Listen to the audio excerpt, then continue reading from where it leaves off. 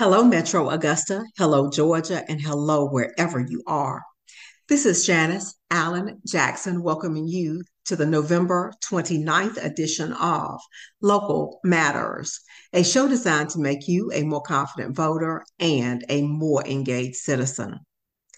As always, today's show is brought to you as a service of my consulting firm, and that is Janice Allen Jackson and Associates, where we proudly provide services to local government and nonprofit organizations. If you have not already, please follow the Local Matters Podcast of Georgia on Facebook. And of course, we ask you to subscribe to our YouTube channel. When you follow and subscribe, you receive notifications when we post new episodes. And that also lets us know that you support our efforts. As we begin our episode today, I want to follow up on the mayoral runoff election in Burke County. As you will recall, a few weeks ago when we covered elections, we let you know that in the mayor's race, nobody got to that magic 50% plus one of the vote. So there will be a runoff, and early voting has begun already. It began this past Monday and it extends through the end of this week. So it's just 1 week of advance voting, and it will be conducted at the Burke County Courthouse located on Liberty Street in downtown Waynesboro. And of course, the official election day is Tuesday, December 5th. So if you live within the city limits of Waynesboro, please go out and make your voices heard so that you can say that you took part in this election and deciding who it is that will be mayor of your city. I also want to make you aware of another event that is coming up. It is related to something that you've probably seen in the news. You may recall news about the development of a tiny home community on Mary Street, which is in Augusta, up near Richmond Academy, to give you some perspective, right off Walton Way. There, an organization called Bridge Builder Communities is inviting you to participate in a barbecue and brews online telethon. Yes, that's an online fundraiser. And of course, they, as a nonprofit organization, are providing services to young people who are aging out of foster care. I'm actually going to have the leader of that organization, Dr. Jackson Drumgoole, on a future show. He'll be on in a few weeks. And this fundraiser is really important to support those efforts, to support those people aged 18 to 25 who are coming out of foster care and don't have many resources for support. So if you are on Facebook, please go to their page, Bridge Builder Communities. If not, you can go online, I believe, to YouTube. This will take place on December 7th, which is next Thursday, 7 p.m., online streaming live or on their YouTube channel. So they have an ambitious fundraising goal of $250,000 to build Augusta's first tiny home community for youth aging out of the foster care system. So please, if you can participate in that virtual event, they would greatly appreciate it. Also, want to give you a bit of a preview for today's episode. We have someone coming in to talk to us about environmental issues. And that's one of the things in the African American community, I think in particular, and in society in general, there's a lot that we don't know and understand about how our environment impacts us. And I know sometimes we may think about topics like this and go, well, gosh, is that something I really need to know about? Is it something that I really need to take the time to understand? So this episode promises to be a good one to help explain some of those things, as well as some of the resources that are available and have been made available through the federal government to support clean energy sources. And this really gets into how that affects us as your average everyday citizen. So I hope that you will stay with us and learn a lot from this particular episode. Local Matters family, today we have a wonderful treat, and that is a former mayor from all the way in California. So she's on the left Coast, as they like to call it. And we are so pleased that she has chosen to be on Local Matters to talk about some things that have happened at the federal level that are very significant to us at the local level. How are you doing today, Miss Asia Brown? I'm doing well, Miss Jackson. Thank you for having me. Thank you so much for wanting to be a part of Local Matters. One of our traditions is that if you come on once, you're part of the family. So now you are part of the Local Matters podcast family. Thank you. I appreciate that. Uh, Tell us a little bit about your government career. Absolutely. I started out in government in 2003. I spent almost 20 years working in local communities in the Los Angeles County region of California. I worked in the areas of economic development, of redevelopment, leading program administration from a variety of capital improvement projects, as well as brownfield redevelopment, and then also focusing on just community development at large. After 12 years, I ran for mayor of Compton, California, in which I served 2 terms or 8 years. And in that time, was able to lead a lot of transformative change for Compton. We really centered on a 12-point vision for Compton plan that really outlined community economic development strategies that also was data anchored and driven. And so we were able to generate record levels of employment, new levels of redevelopment and reinvestment into the Compton community. We were able to drive down crime and a host of other just key quality of life indicators.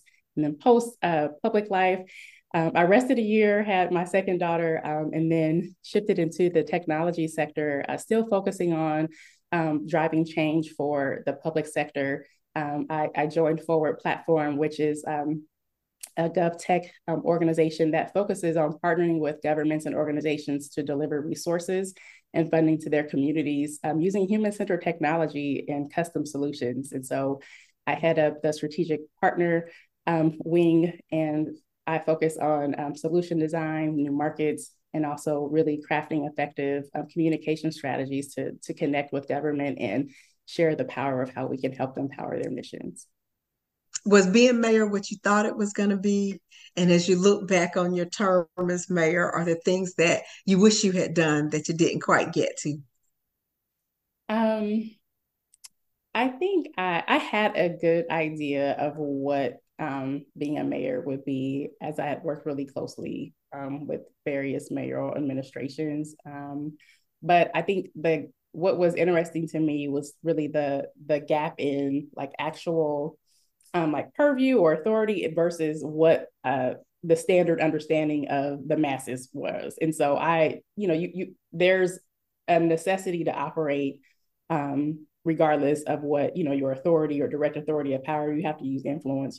Influence is leadership. So um, having to navigate those realities, and then there being like really present forces that capitalize on the community at large not understanding how things really work, was something that was enlightening to me, because I came into it thinking that there's a general desire to move forward, but everyone that's in position is not dedicated to transformation or change.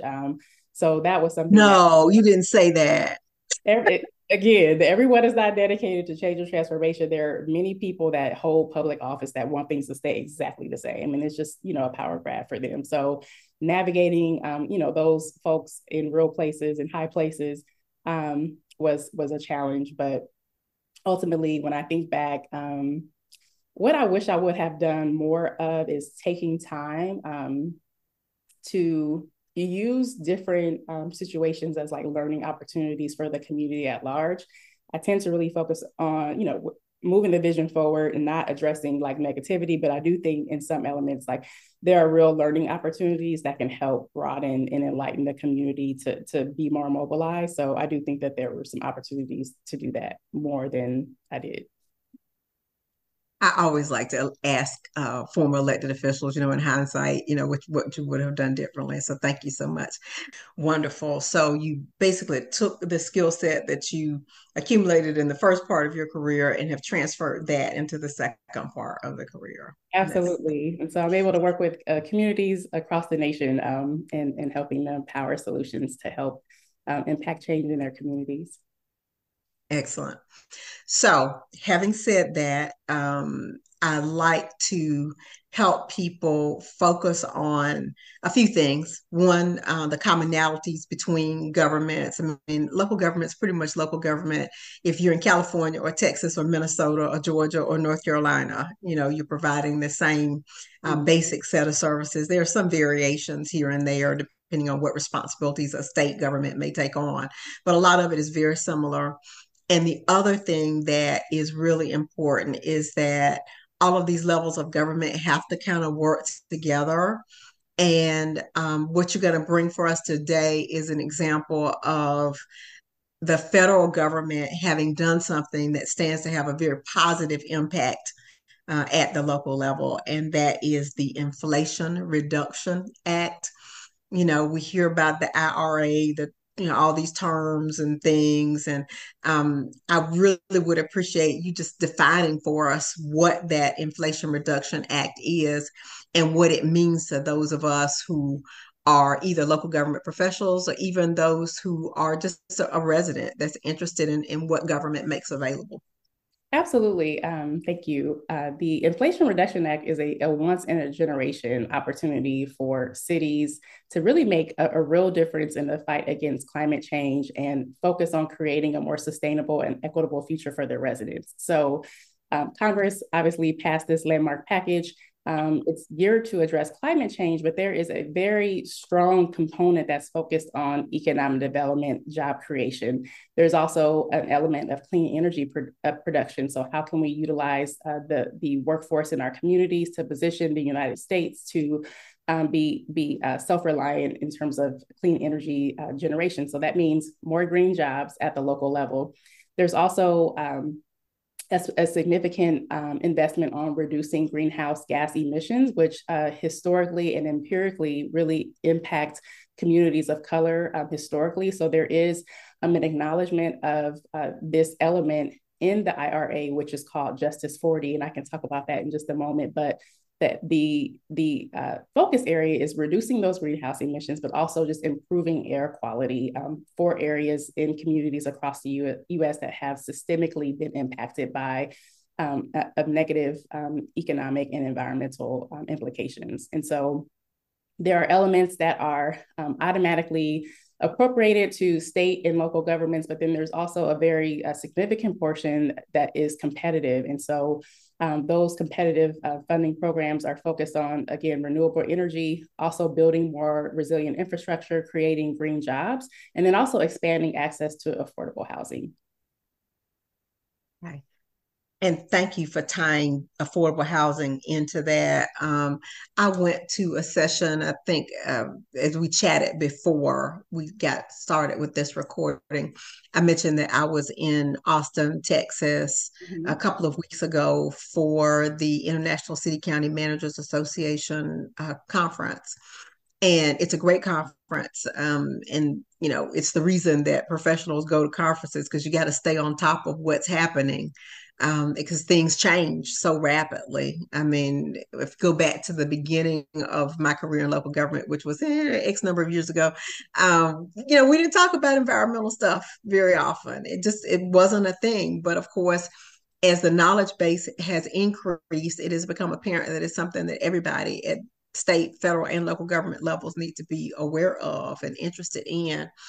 And one of the sessions that I attended was really connecting environmental issues with health equity issues, with affordable housing issues. And it talked about just what you alluded to about people of color, older people. Basically, if you're not sick from what's built around you, the air quality related to what's built around you, you may be sick because of the air quality in your house. Yes, absolutely. Absolutely. And there's dedicated funding for in the IRA. 40% is for disadvantaged communities that have disproportionately impacted by environmental contaminants, not only externally, but there's even elements on the consumer level to improve just air quality within individuals' homes. So there are resources coming to our communities. Okay. And let's talk about the air quality in the home. I've heard some conversation about gas ranges Mm-hmm. and the pollutants that may be emitted from those. Is that part of the Inflation Reduction Act, or is that a whole separate discussion at the federal level? That is something that is not specifically identified, like line item in the Inflation Reduction Act, but there is a policy within the IRA that really incentivizes states to identify modifications to policies relative to green energy or even consumer products. So, for instance, I live in California. California has identified the phasing out of gas ranges by 2030. So, IRA funding could be utilized to help offset the cost of that transition on the consumer level. There is discretionary funding that can help eliminate or reduce the economic impacts of making these green changes to individual people, and especially focused on like underserved or even those that are historically lower income. So there are mechanisms within the IRA that could be deployed at the state or local level to offset these changes within their homes. Okay. And that hurts my heart because I absolutely love my gas range. So I've had to make a personal transition to induction, and there is a difference, but that's where we're going. Yes, because I live in an older home and that gas, it just cooks so well. I just love it. But I guess my question is, should they be replaced, or is there a way to make it safer, make a gas range safer? Has there been research on that? And is that part of the Inflation Reduction Act? Relative to research, I'm not apprised of that element for IRA, but I do know that there is funding set aside to invest in renewable energy and just energy efficiency within our communities, and that could be a variety of maybe also transitioning, to other modes of cooking, but then also there could be just upgrading older gas ranges to more safe appliances as well. So it really depends on the state's policies that are Okay. being set, but there is funding set aside to help facilitate that transition and move toward a greater green energy footprint for the U.S. Okay. All right. Thank you for that. And when we say green energy, tell me, what does that really mean? So green energy is really there are many definitions, but generally that have a net zero impact to the environment. When we think about those that are considered non-green jobs, there's generally tied to like the fossil fuel industries or very specific like petroleum and other really historic and traditional forms of energy production. So anything that improves the carbon footprint, anything that reduces the reliance on those specific fossil fuel industries could be considered a green job. Okay. All right, great. And the climate change, we'll talk some about climate change too, because that's another what was a buzzword a few years ago. I think now more and more people are kind of understanding that it's a real thing, based upon just weather patterns. Every summer it seems to get hotter, and the heat lasts for longer. So I think people are kind of getting it there. But how does this Inflation Reduction Act relate to climate change as well? What is the idea behind the funding that would be available? So, relative to climate change, there are programs specifically just interwoven into various aspects of IRA policy, but specifically, there is a carve out for climate change. So, there's like an environmental justice thriving communities grant program that focuses on, again, really democratizing air quality and reducing the contaminants that are found, especially in underserved communities. There's also the Greenhouse Gas Reduction Fund that really focuses on reducing greenhouse gas emissions throughout local communities as well. There's also the Climate Pollution Reduction Grant Program that is focused on investing in technologies that reduce greenhouse gas emissions and also other harmful air pollutants. There's also very specific indicators that are tracked via the air quality management districts for various states and regions. And so there are a whole host of indicators that they are tracking. And so within all of those indicators, there are opportunities to craft programs that help reduce the long-term impact or outcomes within those specific areas. But I want to just highlight too that there is a national clean investment fund, and then there's also a water infrastructure finance and innovation act. So there are various opportunities, and also specifically there's the general and low income assistance competition. So there is funding set aside that is really supporting projects that reduce greenhouse gas emissions. So what that looks like in a community, it could be adding additional bike paths, or could be trying to maybe support affordable housing in close proximity to transit so that the last mile could be eliminated. There could be there's a whole host of programs that local communities can apply for these various sources of funding that ultimately help improve the climate in the long term. And then relative to the water infrastructure finance, there's another specific support opportunity for communities to help really add resilience to their water systems, thinking about just the continued obsolescence of American infrastructure as a whole. There is the opportunity to layer Inflation Reduction Act funds and Build Back Better funds. So what I personally see the IRA is it's a great amplifier and catalyst funding source that will be around for the next 10 years.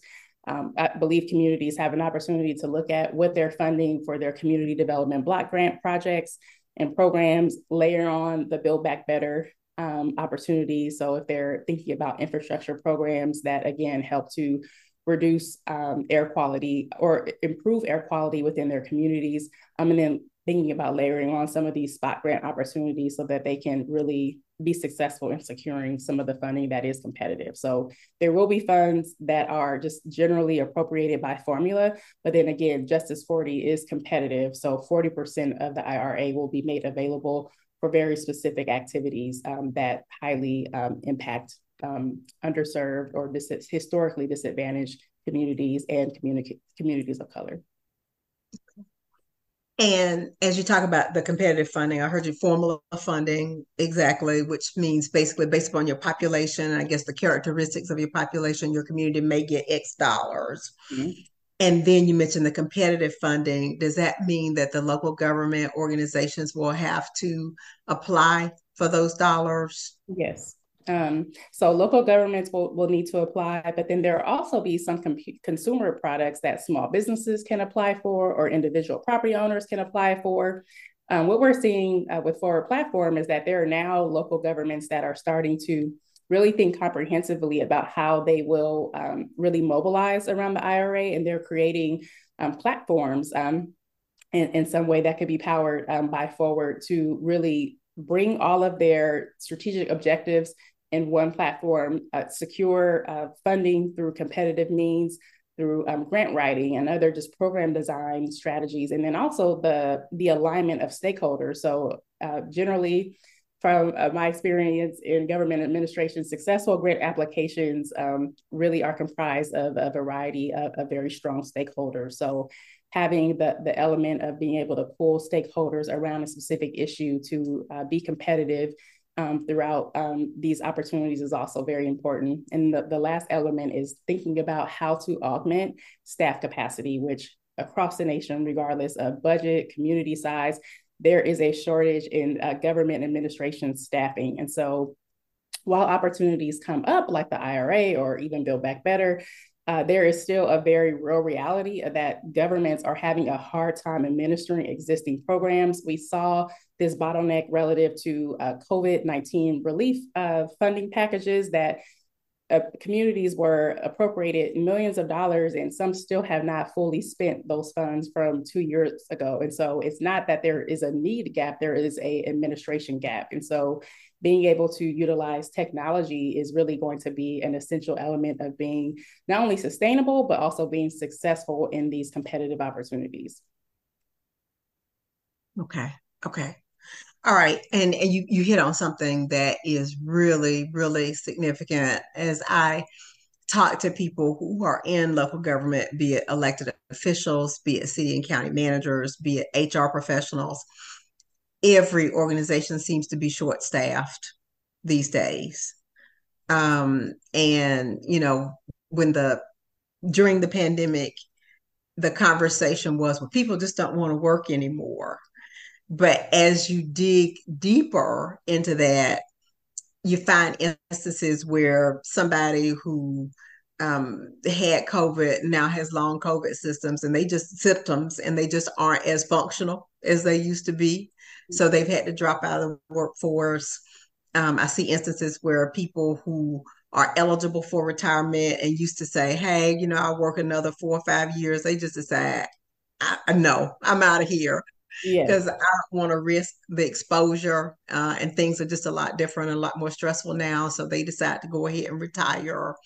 And then, of course, the more morbid piece of that is there just aren't as many people to work anymore because we had so many people who passed away because of the virus. So you combine all of those factors, and it seems like local governments really are strained in terms of being able to do their basic work, more or less any quote unquote extras, like going out to secure grant funds. So, is that something that your firm provides as well? Do they actually do it for governments if Yeah. necessary? Yeah. So Okay. with Forward platform, and to your exact point, Ms. Jackson, there is a drain on local governments and just government as a whole because of all the reasons that you just mentioned. And so the last element too that I'd just like to add is just this natural attrition. There are, people that just naturally retire, but there's government is such a specific, unique niche industry that the processes and workflows and policies that are applicable to the government sector are not standard to any other industry. And so there are specialists needed to actually like move and program these funds and get them out to where they're supposed to go. So with Forward Platform, one of the reasons why I decided to come on board is like I've been in the shoes of government where we've had high need, but we have such low capacity that it's just so hard to meet the gap. And so it's really exciting to be able to provide government with the tools that I wish I had. And so program administration from front to end is something that a Forward platform specializes in. So Forward will take any source of government funding, design a program, market the program, also administer funding directly to the residents or small businesses. And then they also do a very intricate data dashboard so that government can understand in real time like where their taxpayer funding is being spent and which populations are being impacted by that investment. And then there's also the compliance piece. So Forward also handles all of the reporting requirements and also responds to audits in partnership with our partner agencies. And so taking all of the front to end program administration and being able to augment staff capacity is what Forward provides to the marketplace. We work with cities large and small, from state governments, New York and Washington. We've administered programs for the city of Long Beach and the county of Los Angeles, which is one of the largest counties in the nation, all the way to smaller cities. We're working in Gwinnett County in Georgia, which is in the obviously greater Atlanta proper. So we work across the nation throughout US cities, and we're able to administer any type of program. But the key element that I really want to just highlight is that there are so many different programs. The standard enterprise programs, there could be 30 programs that cities routinely have to administer that have 30 different statutory regulations and maybe 30 different service populations. And then there's also these new programs or spot programs like IRA and Build Back Better. So there is an ever growing complexity essential to actually administering government program opportunities. And so we also recognize that, and we also write grants for our partners. We've written several grants in the last quarter that are also federal and foundation. So we think about how do we get more money into the communities that need it, and then how do we help our partners administer those funds effectively. And so we're able to help at both ends of the pipeline. Okay. And so that really does help put all of this in context for the local governments, that, yeah, the federal government's made some programs available. And yes, there are some resources out there that can help you apply for the competitive funding and put your programs together on behalf of your residents. Mm-hmm. Um, Speaking from the resident side, um, if I'm the average citizen or the citizen who is concerned about government and concerned about my community, why should I be interested in Build Back Better and the Inflation Reduction Act? Sort of what's in it for me as the average citizen. So what's in it for the average citizen from IRA and Build Back Better? Better infrastructure. There are definitely programs in every community that have some funding appropriated, but there's some funding gaps. And so IRA and Build Back Better, they have the opportunity to help fill those funding gaps. They have the opportunity to help transform the built environment with various investments that improve the way that we live, planting trees and installing bike paths and affordable housing near transit, and creating additional jobs that ultimately drive up incomes within our communities, and also expand the amount of money that's available to reinvest in small businesses. And so to really fuel this cycle of health and sustainability. So this is just a huge opportunity to think about like what's needed in the community, and then look at these funding sources as opportunities to leverage the success of those planned programs. And so on the consumer side, like directly to household, there could be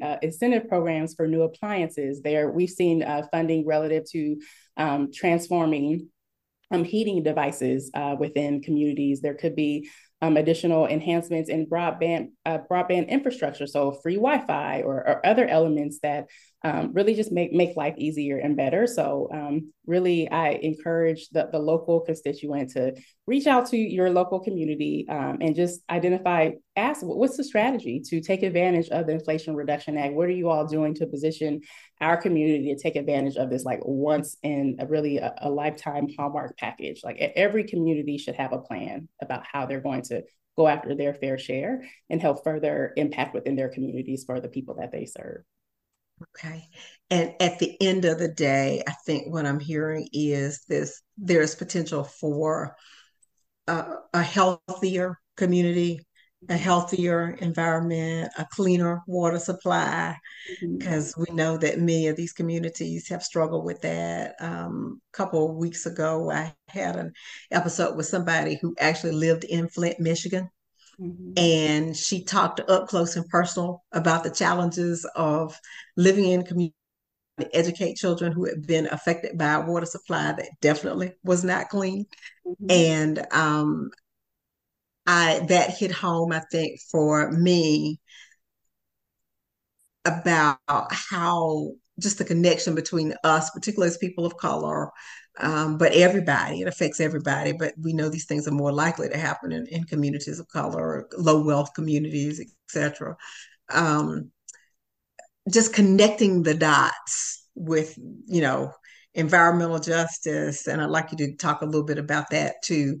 But you connecting the dots, water supply, pollution, um, uh, emissions, greenhouse gas emissions, just all those things. It seems like our communities generally and specifically among low wealth communities and people of color, we just don't know enough about those topics. Mm-hmm. Agreed, Ms. Jackson. And I think the last element that you just highlighted, we don't know enough about those topics, but the key to debunking or closing that knowledge gap is with information and data. And we're living in 2023. We've seen so many advances with AI and other just data providers that every community, if they plan on investing tax resources in an equitable manner, there should be a way to gather and demonstrate data so that in underserved communities, regardless of, and this is like an economic development misnomer, but there are even to communities that have like lower income average,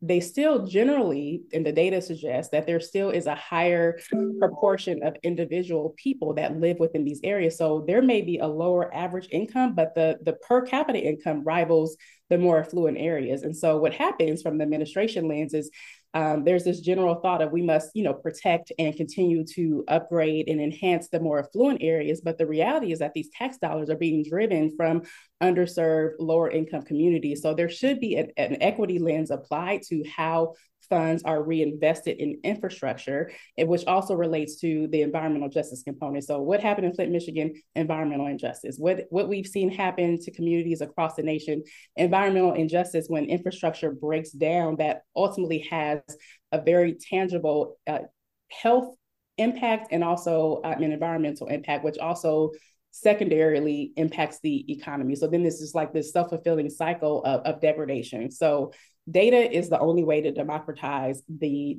distribution of resources, and technology should be the standard in 2023 and beyond of how communities across the nation are not only administering taxpayer dollars, but doing so in a transparent manner. And then also really identifying that their investment decisions are designed to build equity. If they are not, then we're continuing the structural degradation of our communities. And so there is real opportunity to reverse this, but in order to do that, we need to be strategic in demanding data, demanding that resources are invested in an equitable manner, and making sure that this process is transparent. So communities should be using some form of a technology platform to prove that what they are doing is fair, just, and equitable. Excellent. Thank you so much for that. I think you may have just given me the title for this episode when you said data is the way to democratize the use of resources. Yes, absolutely. Yeah. And what your platform uniquely is positioned to do for communities across. Okay. Because, and I'll be honest, going back again, been around local government game for a long time. The squeaky wheels got the resources. Mm-hmm. Absolutely.